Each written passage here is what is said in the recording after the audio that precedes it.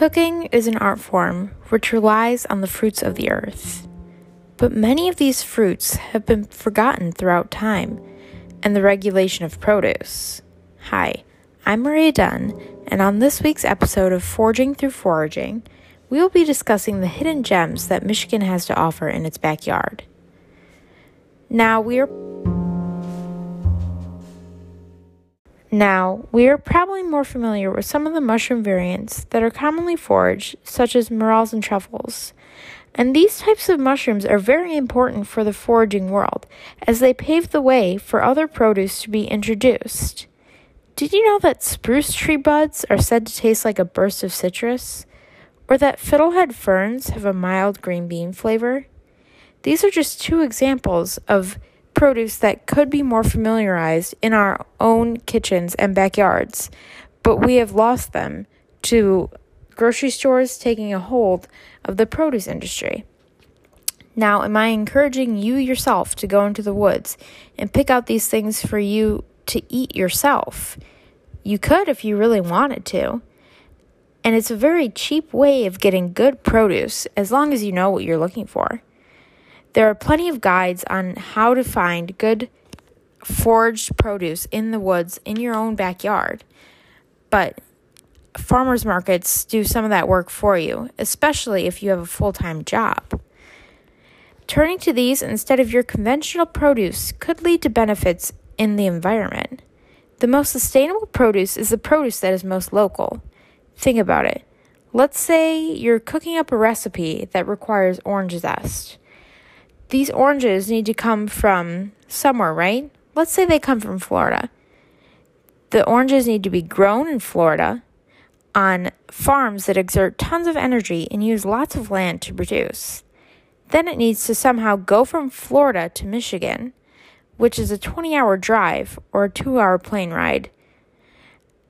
Both of these exert lots of energy, use lots of gas, and pump lots of smoke into the air, where it is then placed in a grocery store for you to pick up, which is very convenient, I will say that. But the aforementioned spruce could potentially grow in your own backyard, which is a free source that requires no external energy and doesn't require you to go to the grocery store. Thousands of examples of this. And every small change can make an impact on the environment and take pressure off of land that is being overworked. All you have to do is go to your local farmers market and talk to your farmers about what are the best alternatives for some of the produce that you could find at a grocery store.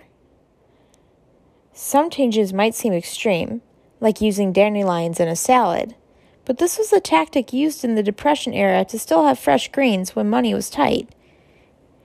Eating weeds might not be your thing, but it is incredible how things like this were figured out by resourceful humans in desperate times.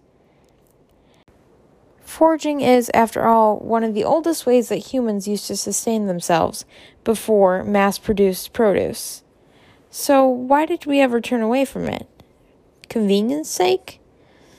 Well, I will say this. Convenience doesn't taste as interesting as foraging. And restaurants have figured that out. They use local produce as a way to entice customers into their doors. Just look at what restaurants have been doing with mushrooms. As I mentioned before, morels and truffles are some of the more popular ones. But it goes farther than just mushrooms. One chef that has been doing this right for years is Sean Brock. He is a chef in the South that has begun resurrecting forgotten produce with old seeds in order to preserve Southern cuisine in a way that was unheard of. He told his staff that if they could not make it locally, then they were not going to make it in his restaurant. This is revolutionary in the dining world, especially when there is such high demand for quote-unquote fancy ingredients. Local can be fancy and frankly can be more exciting. Especially with such a competitive market nowadays, truffles and caviar are not unique. Finding somewhere that can push the boundaries of your dining experience is something that customers look for nowadays. They want to be wowed by the knowledge and history of the food. They want to know that there was much care put into their food and it wasn't just shipped from somewhere fancy, and that's what the chef cares about. That's not necessarily everything that the savvier diner wants to do nowadays. And they don't want to just be eating these unique foods in the restaurants. People want them in their homes now more than ever, especially because of the pandemic. They can't be eating out as much, so they want excitement in their life. And what's more exciting than new and interesting foods? Am I right? Well, I guess I'm a bit biased because I am in culinary school, but I really think that people see and appreciate the time and effort that goes into food nowadays. And I see it on apps such as TikTok. I follow this one girl who kind of inspired me to start this journey of learning about foraging. She forages herself for produce in her own area in Ohio and uses all the stuff she forages in her dishes. She's made buckwheat pancakes, sumac sugar. She's even used spruce pines to make things like cranberry sauce and other various recipes. And she uses all these things in her recipes on TikTok. And it's very inspiring to me as a young and unexperienced chef currently to see all the new and exciting ways that people are using the things around them. I'm not saying I'm an expert in this by any means, but I would love to get to know more about it because, like I said, it's sustainable too, and it's free. Who wouldn't want free food? People love free samples, so why wouldn't they love free food that they can get in their own backyard? Now, I will say it will be hard to tap into this market because it does take more effort than going to a store. But sometimes things that are more effort could be worth it. And if you make it fun enough for people, they might want to enjoy it as well and take this opportunity to experience something new in their life, such as going for a truffle hunting journey. Starting with things that people recognize will be the way that foraging starts to become more prevalent in our lives. It's not going to be dandelion salads for dinner immediately. It's going to have to take a lot of effort to get to a place where people are more comfortable using things in their backyard in their own regular everyday cooking. But I think we could get there. Just a couple weeks ago, I saw this one chef, Kenji J. Lopez Alt, start a virtual truffle hunting video with him and his friends where you could come and watch. And I believe that they also had a social distancing party where they all wore masks and went truffle hunting together. And this is a great way to show not only the community that he's in that it's okay to get produce from the forest, but also he has quite a big following on Instagram. And it showed a lot of people on his feed that it's fun and exciting to try new things that you find in the forest. With that being said, you do have to look out for yourself and for your health, and you need to know what you're looking for. There are thousands of variants of mushrooms alone, and half of them could potentially be poisonous and harmful to you. And this is a problem that I feel like is why most people don't tap into the foraging market. This and the fact that it requires more exertion of energy and time and effort. We live in a world where things need to come easy to people or else they have trouble switching up their daily routines. Because quick and easy is, well, quick and easy. Who wouldn't want things to be quick and easy? Am I right? But when you look at it from an environmental aspect, it really is something to consider, as well as flavor. I mean, there are so many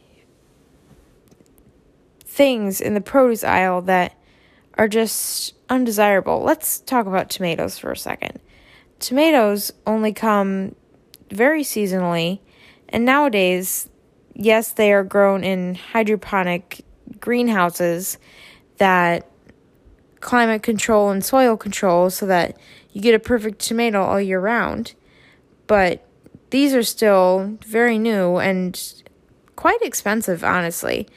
Probably like $8 for 4 tomatoes, which is crazy to think about.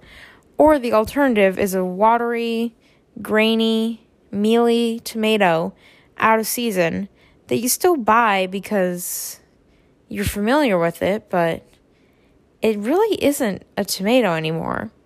It's some weird, gross piece of fruit that you don't want to necessarily eat, but you're so used to eating that you just put it on your salad or your sandwich anyways. Yeah, I stopped doing that a long time ago. Well, I've always been blessed because my grandpa grows a garden in his backyard. So he's really shown me how to grow things myself, but he's never really foraged for things himself, which is something that I think he would be into as well. He's always looking for new ways to spend his time and not his money, so I think foraging might be for him. But on a separate note, I'm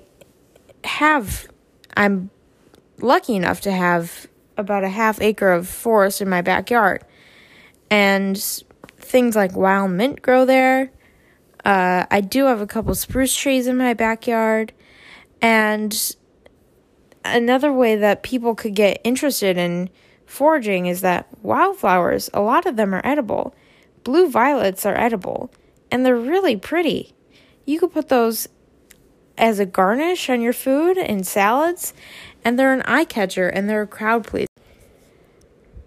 The edible flowers could be the next best thing that happens to the foraging market, because I believe that people are more likely to pick something that's aesthetically pleasing to them, because people eat with their eyes first.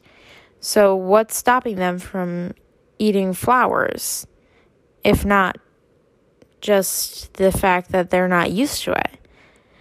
But if you garnish them on a plate and they're really pretty and they pop on the plate and the colors look nice, I feel like people will be more inclined to eat them, especially because they've become more and more popular as restaurant garnishes. So as far as restaurants, when restaurants normalize things, people are more inclined to normalize them in their own homes. Well, that's all the time we have for today. Join us next time when we talk about specific demographics of foraging, such as Illinois foraging and where you can go for produce and foraging, or farmers markets that sell foraged foods in your area. Thanks for tuning in. Once again, this is Maria Dunn, and you just listened to Foraging Through Foraging. See you next time. Bye.